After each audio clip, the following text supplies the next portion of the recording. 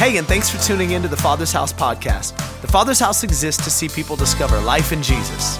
We hope that today's message brings you fresh life and renewed hope as you listen.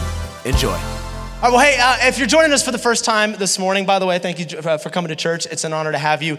We have been in a series for the last few weeks entitled Welcome Home. And during this series, we have been talking about creating a culture in our church and in our city that in many ways is the polar opposite of the culture that exists outside these doors. We believe as a church, a brand new church here in San Francisco, that God has called us to create a welcome home kind of culture. A culture where people walk into the door and instead of feeling like they don't belong here, instead of feeling like, this might not be my crew, immediately they sense God is here and I feel at home in this place.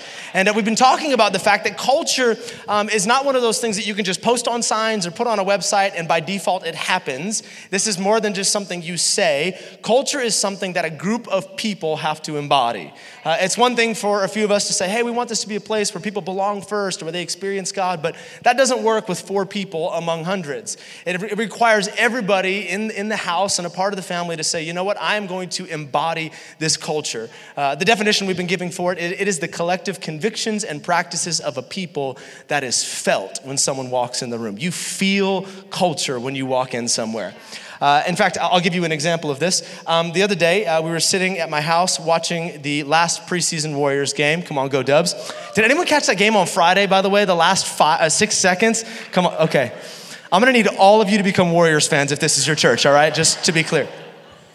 Except for one person who I'm gonna bust out right now. So the gentleman, Bobby, who baptized Molly today and was baptized last week, we're all sitting in my living room and we got pizzas and the game's on and they're playing the Lakers for the last one and you know we're getting ready for a win.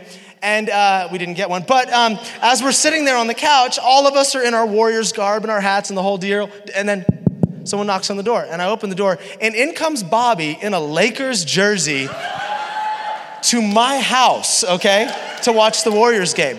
And immediately there was a culture clash. Immediately, Bobby understood, I don't belong here. Like, these are not my people. Like, but he sat down and he ate my pizza and disrespected my home with a LeBron jersey on. So that's not what we want people to feel when they walk into the Father's house. We want people to feel like, hey, whether I'm wearing a Lakers jersey or a Warriors shirt, or whether I smell like smoke or alcohol, or I smell like expensive cologne, whether I just walked off the streets or I live up in Forest Hill or St. Francis, this is my house. I am welcome home. So we've mentioned a few values. If you haven't caught them, you can catch them on the website, tfh.church. You can watch and listen on there.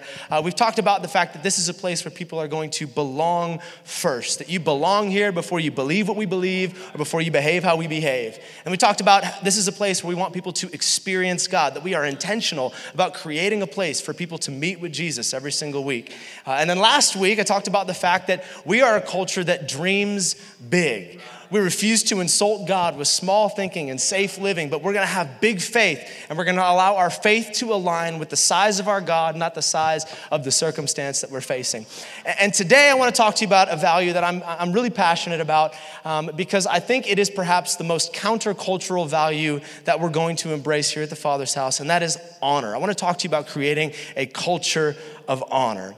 And as we do that, I want to throw this definition up on the screen. Isaac, if you could do that, because I'm not there on my notes. But here's the definition of honor: to place value on, to esteem, or to elevate. To place value on, esteem, or elevate. Priscilla did this, and I did the same thing. Babe, can you grab me that little plastic bag that's inside my backpack there? I'm going to give you an example of this. Honor is not something that you necessarily have to place on something if everybody else recognizes its value. If you see value in it, you can choose to honor it. It's all about the perception of the person who is seeing that person or seeing that thing. My youngest daughter, Livy, she has what I might call hoarder tendencies. She collects everything, and most of it is absolute garbage. And when they were first born, well, maybe after they were a year or two old, we allowed them to have like this little shoebox size thing that they could keep under their bed for what they called their special things. Oh, those are my specials. Those are my specials. And they'd put these little special things. And at first they were semi-special things, like, a stuffed animal that was special to them, or, some kind of memory that, when they went out somewhere, we brought them home something from vacation or travel or whatever. But over time, my oldest daughter has done a good job of actually keeping things that are special, while my youngest daughter literally collects anything she can find on the street. So this little box has turned into an entire drawer filled with garbage underneath her bed. I think I have a photograph of it, Isaac, if you can put it up there. So this is my daughter's, quote, special things. Leave that on the screen for a moment. I'm gonna give you an example of what she calls special. You see that yellow tag there at the bottom? That is a parking pass to get into the handicapped area of the Father's house in Vacaville, where we do not live and have not lived for over a year. So she finds that special. Like, this is special. She doesn't know this, but I stole some stuff out of her drawer last night. But we have a broken shovel handle. We have not one, but I think 3 used tissues in there, so that's cool. We've got some duct tape. We've got some pipe cleaner. Oh, this one's fun. Hold on. Wait for it. This came on a pizza.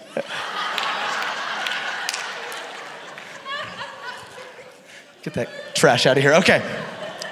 So to her, you can take that off the screen. It's actually making me miserable now. To her, all of those things are special. She values these things. Now, to you and I, that's absolute trash. We don't see what she sees. But honor has the ability to look at something with different eyes and to say, even though nobody else sees value in this, even though nobody else sees what I see, I'm going to choose to value and honor this person or honor this thing because I know that it is the right thing to do. And as I said, I think that this is in fact the greatest counterculture value that we intend to embrace. Like, if you think back through some of the things we've talked about, our world does actually value some of the things that we value here at the church. They value inclusion. That's something in our world right now, for sure. They value dreaming big. You can do anything. They value excellence. They value fun. Like, our culture values these things. The reason we had to put them in our values is because most churches don't value those things. So we wanted to create those values inside the house of God. But I do not think that the world we live in really feels like you should honor everyone.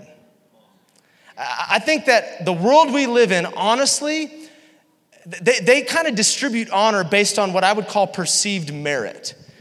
If they feel you are worthy of honor, then they will give you honor. But we're the judge and everybody else is on trial. And if I don't feel like your politics, if I don't feel like your morals, if I don't feel like your race, if I don't feel like fill in the blank aligns with my ideas, then I should not have to honor you. It's my God-given American right to pick at you, to write about you online, to blog about you, to talk trash to your face, to disrespect you and dishonor you because I don't agree with you. In our world, dishonor is sort of the payback for disagreement. If I don't agree, then I have the right to dishonor you. And in many ways, I think that is perhaps one of the greatest contributors to division in our nation. It's the reason there's such extreme polarities and these groups of people that hate these other groups of people, because where there is dishonor, there will always be division. But we do not want to see that in the house of God. We don't want there to be division based on morals or based on convictions or based on race or based on economic status or based on any of those things. When people walk into the house of God, regardless of where they come from, they should sense this is a place where I am honored, where I am respected, where I am seen through the eyes of Jesus. And so here's the value. I want to throw this value on the screen and then we're going to take a look at some scripture. But here's the value. Honor everyone. 1 Peter chapter 2, verse 17 says, honor all people. We're going to honor everyone. All are created by God and worthy of honor, regardless of life circumstance, race, economic status, belief, or background. We choose to honor. We like to say, honor up, honor down, honor all around. Come on, I know it's cheesy, but let's do it together. Ready? 1, 2, 3. Honor up, honor down, honor all around. Suddenly we're in a Sunday school class. I love it. All right. Here's what we're going to do this morning, and I'm going to give you fair warning before we go into the text. We're going to look at a scripture in John chapter 4 about a very disreputable woman, and this will be a familiar story for some in the room. For others, this is going to be the first time you've ever heard this incredible interaction between Jesus and this dishonorable, so to speak, woman. And we're going to see how Jesus handles honor and how he calls us to do the exact same thing. And as we go through this scripture, it's a bit of a long story. We're going to kind of take chunks. I'll draw some application with each chunk of that scripture. We'll go into the next one until we finish it off. Then we're going to high five. People are going to go to Discover. We're going to get brunch, and it's going to be a great Sunday, all right? Come on, let's pray as we get, that was a solid 2. Good job, okay. I promised Tim they like you. They're going to be on your team today. It's going to be great, okay. These are the things I have to tell myself, all right? Come on, let's pray, and we're going to jump in. Jesus, we love you this morning. And I thank you for every person that is gathered in your house. God, I thank you that as we sit in this room today, you knew every face, you knew every name, you knew every circumstance that would be represented. And you are here among us to do business, to change some things on the inside of us before we leave. And God, as we talk about honor this morning, this value that is so counter to our culture, I pray that there would be like seeds planted in our hearts this morning that would begin to produce fruit.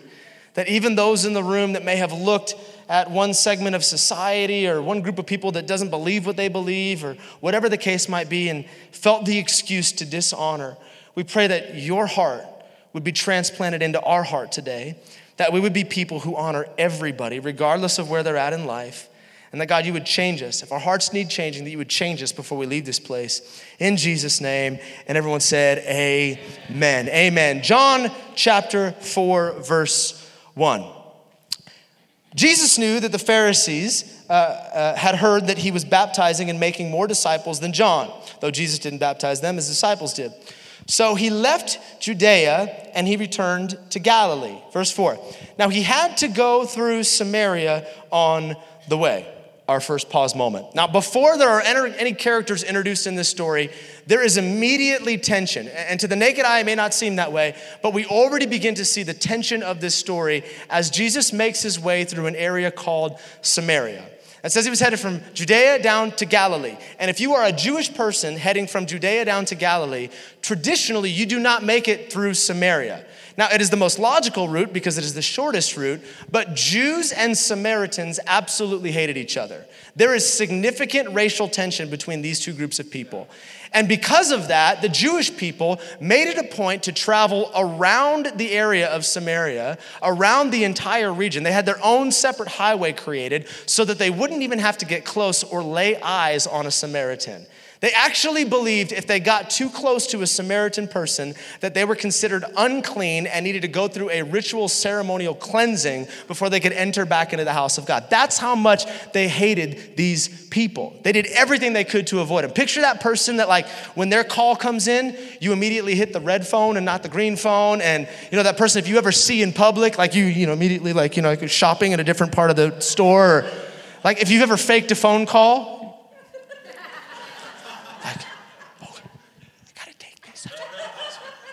I know who you are. I've seen you. Okay. Imagine that times like 1,000, and that's how the Jews felt about the Samaritans. And yet it says in verse 4 that Jesus had to go through Samaria. There was something inside of him that compelled him to travel into a region with people that everyone in his culture would dishonor. He intentionally walked toward dishonor. This would be like me saying, I was coming home from Sausalito and I had to stop into the marina and go to Susie Cakes to get a marble chocolate cake before I made my way back to the Sunset. I didn't have to, but I felt compelled to. There was something in me that just drew me to this particular, okay, bad example, I don't know. I have chocolate cake problems, it works in my head. Okay, so he had to go through this area where he wouldn't have normally wanted to interact with people. And then the plot thickens in verse 5. It says, eventually he came to the Samaritan village of Sychar near the field that Jacob gave to his son Joseph. Jacob's well was there, and Jesus, tired from the long walk, sat wearily beside the well about noontime. Soon a Samaritan woman came to draw water, and Jesus said to her, please give me a drink. He was alone at the time because his disciples had gone into the village to buy some food. The woman was surprised, for Jews refused to have anything to do with Samaritans. She said to Jesus, you're a Jew, and I'm a Samaritan woman. Why are you asking me for a drink? And Jesus replied, if you only knew the gift of God only knew the gift God has for you and who you were speaking to, you would ask me and I would give you living water. But sir, you don't have a rope or a bucket. Every time I picture Bon Qui Qui in my head. So, but sir, you don't have a rope or a bucket, she said, and the well is very deep. Where would you get this living water? And besides, do you think you're greater than our ancestors Jacob, who gave us this well? How can you offer better water than he and his sons and his animals enjoyed? And Jesus replied, anyone who drinks this water will soon become thirsty again. But those who drink the water I give will never be thirsty again. It becomes a fresh, bubbling spring within them, giving them eternal life. Please, sir, the woman said, give me this water and then I'll never be thirsty again and I won't have to come here to get water. Go and tell your husband, Jesus told her. Oh, it's getting awkward. I don't have a husband, the woman replied. And Jesus said, you're right. You don't have a husband, for you've had 5 husbands and you aren't even married to the man you're living with now. You certainly spoke the truth. Now, someone say awkward. Yeah, it's a bit of an awkward situation here. Here you have a woman who intentionally comes out to draw water from a well, the Bible says at noontime. And I'll spare you all the details, but basically women in that culture would have never come out to draw water at noontime. It was the hottest part of the day. Most of them would have come out in the morning or come out in the evening when it was cool. But this woman understood that the only chance she stood at not being bothered by the people in her community, who had probably been talking about her for a very long time, who had probably spread the rumors and done the blogging and labeled her as the dishonorable woman in their society. If she didn't want to run into them, then she had to go to the well at a time when nobody else was going to be present. So here comes this broken, failure, tattered, 5-time divorcee woman, hoping to be alone and just isolated from her society, and boom, there's Jesus.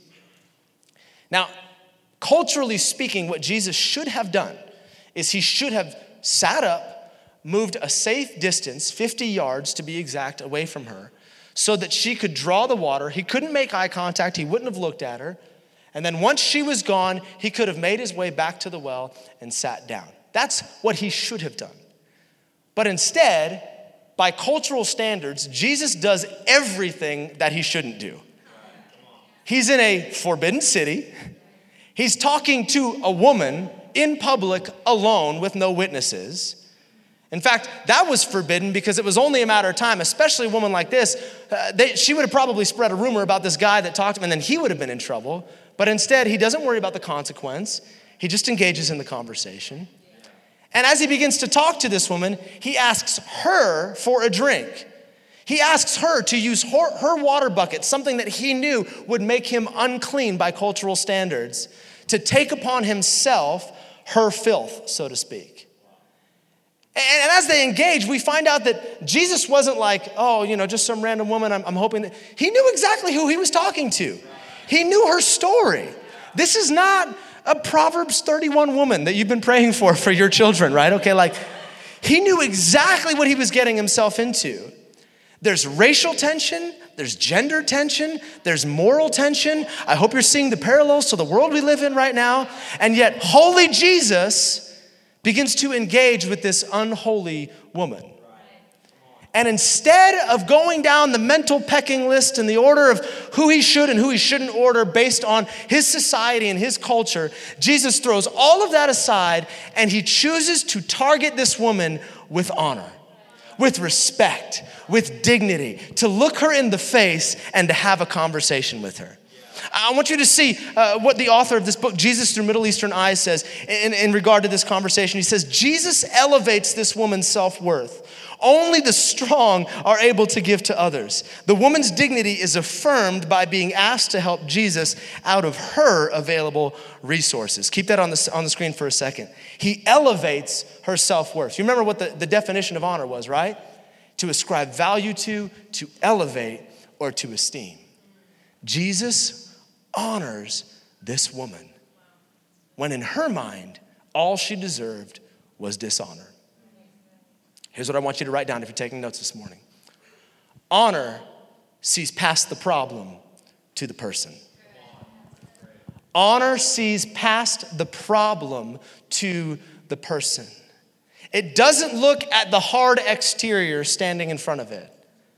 It doesn't look at the life that's happened to somebody or the failure that somebody's engaged in. It doesn't judge people based on their past circumstance or whatever track record has gotten them to that moment. Honor sees past the problem, past the external, to the person sitting behind that situation. It sees the gold, it sees the humanity in people. I don't know if you remember this movie. When I was a kid, there was by the way, I miss Robin Williams because I'm going to talk about him this morning. One of the greatest actors, I think, of all time. And there was a movie he made called Hook. Has anyone seen that movie, Hook, an old one?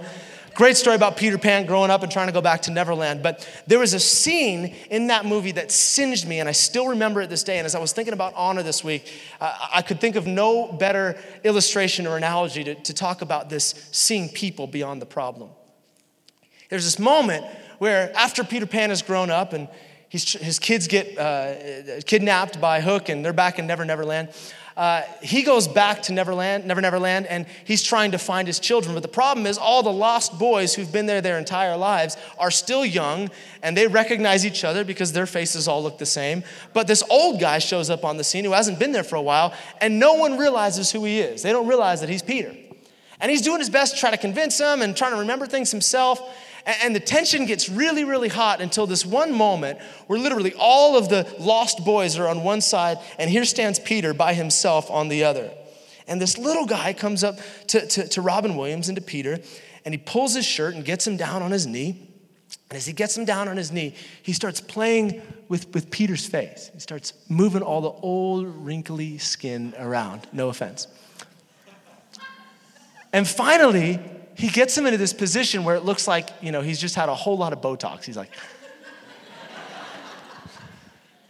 and then he makes this statement, and it'll jerk you to tears even as he says it. Even just the timbre in his voice, he says, "Hey, there you are, Peter. There you are." He looks past the wrinkles and the layers of life and what's happened to Peter up until this moment. And as he peels back all the layers, he goes, "I found you. There you were behind the surface all along." That is what honor does. Honor has the ability to look past the wrinkles, to look past the failures, to look past life that's happened to somebody, and to see the true face beyond the surface. That's what kind of culture we're trying to create, a culture where people are not judged based on how they look or how they smell or what they did before they walked into the room, just for who they are, the person behind that face. And I know what someone's thinking, because even as I say this, there's this thought that comes into many of our heads, especially if you've been trained in a religious setting for an extended period of time. You're like, okay, I get what you're saying, but listen, if I just honor anybody, like if I just start dishing out honor to whomever, and even if I disagree with them, and if I honor the politicians I don't agree with, if I honor those that are morally improprietarious or vegans or whatever, if I honor these people that I disagree with, then aren't I just excusing their actions? Aren't I just saying, hey, I agree that what you're doing is fine, and I don't need to see anything change? Let me make a statement this morning that will change the way you see people and treat people. And I want to free you up. Listen, honor is not agreement. Honor is not agreement. Hear that again. You do not have to agree with somebody to honor that person. They're not the same thing. If honor was only given based on agreement, then the Bible would never tell you to honor your parents. Right? Like, I didn't agree with my parents when I was a kid most of the time. There's still things today that I don't agree with my parents on, but then my parents, I honor them. That's what I do. Like, never once has my child looked at me when I'm about to discipline them and looked at me and said, "Hey, Dad, I just want you to know that I agree with what you're about to do and I honor you." Like, no. I would probably hand them a cookie in that moment instead of what I was gonna hand them. Like, yet they're still called to honor me as their parent. Often, you will be asked to honor in the face of disagreement. Often, honor will start where agreement ends. You do not have to agree to honor. Jesus didn't agree with this woman's lifestyle. He didn't look at her and go, "Hey, it's fine. Go find 5 more." No. Yet he still saw someone who was worthy of honor. What am I saying? I'm saying if we are going to honor people like Jesus does, then we must honor in the face of disagreement. We must honor when my goals and my life and my convictions do not align with that person's. I must be willing to give honor freely, regardless of whether or not I agree with that person's lifestyle. Because listen, when we honor despite disagreement, here's the next thought I want you to write down. We reveal Jesus and we redeem identity. When we honor regardless, even if I disagree, even if I hate what you're doing, we reveal Jesus and we redeem identity. Let me prove it to you. Here's what it says when you go back into the story in chapter 4, verse 25. It says, the woman said, I know the Messiah is coming, the one who is called Christ. When he comes, I'm sure he'll explain everything to us. And then Jesus looked at her and he told her, I am the Messiah. Just then his disciples came back and they were shocked to find him talking to a woman, but none of them had the guts to ask, what do you want with her? Why are you talking to her? And the woman left her water jar beside the well. She ran back to the village, telling everybody, come and see a man who told me everything I ever did. Could he possibly be the Messiah? So the people came streaming from the village to see him. Watch this. I want you to see this equation. Jesus honors someone who should have been a target for dishonor. He honors a woman that everybody else in his culture would have swept aside, would have ignored, would have judged, and he chooses to honor her. And because he engages in this conversation with honor at the center of it, she sticks around a little longer than she probably would have normally. She ends up talking to Jesus. And as the conversation goes on, even though he reveals to her what she's walking through and tells her that he knows all about it, she stays. Why? Because she was honored.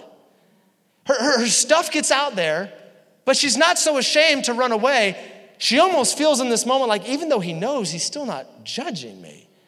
Let's keep the conversation going. And then, at a moment where Jesus could have kind of left things mysterious and disappeared, she says, I know Jesus is going to come. The Messiah is going to come at some point, and he'll reveal all this to me. And in that moment, because of honor, she stuck around long enough for Jesus to be revealed. And he said, I am the Messiah. I'm the one you're waiting for. I'm the one with all the answers. Now, if ever there was a person who should have judged her by her standards, if ever there was a person that she thought she belonged nowhere around, it would have been the Messiah. It would have been the presence of God. Oh, I don't belong there. Do you know what I've done? I'm a 5-time divorcee. I'm shacking up with my boyfriend. I'm a failure over and over and over again. No one wants anything to do with me. But Jesus, the one that should have judged her, didn't judge her and chose to honor her, and in so doing, revealed himself to her. Now watch. It doesn't end there. She doesn't just meet Jesus. This woman instantaneously takes upon herself a brand new identity. She is no longer who she was when she walked up to that well. She leaves the water jar that represents the whole reason she showed up there in the first place, and she goes running back to her city, and she begins to declare to her city. Now remember, this is a woman who wanted nothing to do with anybody in her community, wanted to be isolated, wanted to be alone, would have never had the guts to stand up in front of her community and tell them about Jesus. But now something has happened. Jesus has been revealed. Her identity is being restored, and she becomes the first New Testament preacher to the Gentiles because of one moment of honor in the presence of Jesus. Jesus is revealed and her identity is redeemed. Her dignity is redeemed. And then what does she do? She brings an entire city of people to meet the same guy that she just met. Not only did she get introduced to Jesus, but the entire community sees Jesus revealed because of one moment of honor with an influential woman in the community. Come on, what is sitting behind your failure this morning? What is sitting behind that person that you've deemed a target of dishonor? I would submit to you this morning that there is a brand new identity waiting beyond the surface, and Jesus is waiting to reveal himself, and there could be one moment of honor with one influential person in our community that could see the city stream into this place. All because of honor. You can't keep people out of an atmosphere of honor. those people would have never come to see a Jewish man. But because of honor, they came flocking to see the Messiah revealed and their identity restored. Their identity restored? Yeah. What do you mean by that? Well, they were the people that thought God wanted nothing to do with them. Oh, it's the Jewish people. It's the church people. It's the chosen, frozen people. It's those that God already knew. But in this moment, for the first time in history, those that thought Jesus wanted nothing to do with them are welcomed into the family. Come on, I believe we have a community of people that feel like Jesus wants nothing to do with them. But because of honor, we can say, hey, there's a place for you at the table. There's a seat for you in the house. You belong here. You belong here. Last thought, band, you guys can come. Honor doesn't just reveal Jesus and redeem identity. I think as this story ends, we can see one more thought that I so desire for our church. And that is that honor makes a place for God's presence. Honor makes a place for God's presence. I want you to see this little detail in the last couple of verses here. Verse 39. Many Samaritans from the village believed in Jesus because the woman said, he told me everything I ever did. Pause for a second there. That's not good news. But it seemingly was. Why? Because they didn't come out to see if Jesus was going to prophesy about all their garbage. No, instead she said, he told me everything I did, and yet he didn't judge me. I love that. He told me everything I ever did. Verse 40, when they came out to see him, they begged him to stay in their village. Someone they would have never wanted before, they begged to stay in their village. So he stayed. I want those three words to be the promise for our church. So he stayed. I want this to be a place where Jesus wants to stay, where Jesus longs to be. A place where the very tangible presence of God is recognized every single week. Where Jesus is just hanging out. He didn't have to stay, but he stayed. Why? Because there was something about honor that kept Jesus in that place. Do you know that today, if all of us were to be swept into heaven for just a moment, and we were to get a glimpse of what's taking place around the throne of God, here's what you'd see. You would see thousands upon thousands upon thousands of angels, according to Revelation chapter 4, singing what they call Revelation song. The Revelation song goes a little bit like this. Blessing and honor and glory and power to the Lamb that was slain. Blessing and honor.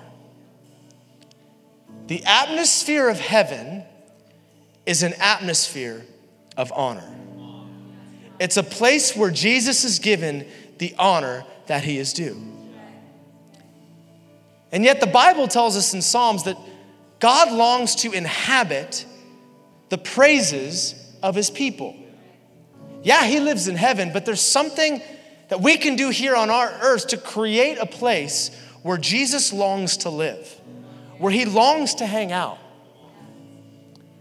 When we create an atmosphere of honor, we begin to mirror the atmosphere that exists in heaven. In the same way that if you were to go take a fish out of the ocean and try to get it to survive outside of water, it would only be a matter of time before its mortality was revealed. So if you try to take honor out of an atmosphere, Jesus cannot find a habitation there. But if we create an atmosphere where everybody is honored, where the presence of God is honored, where we come into this place not to audit or to be a kind of a performance-driven church, but to say, no, I'm here to engage with God. I'm here to give him all the honor and all the praise that he is due. We have the ability to create a heaven on earth environment. And listen, when heaven touches earth, the realities of wherever Jesus shows up become earth's realities. I'll tell you today, there is no sickness in heaven. There is no lack in heaven. There is no brokenness in heaven. There is no addiction in heaven. There is no one who feels rejected and like a failure in heaven.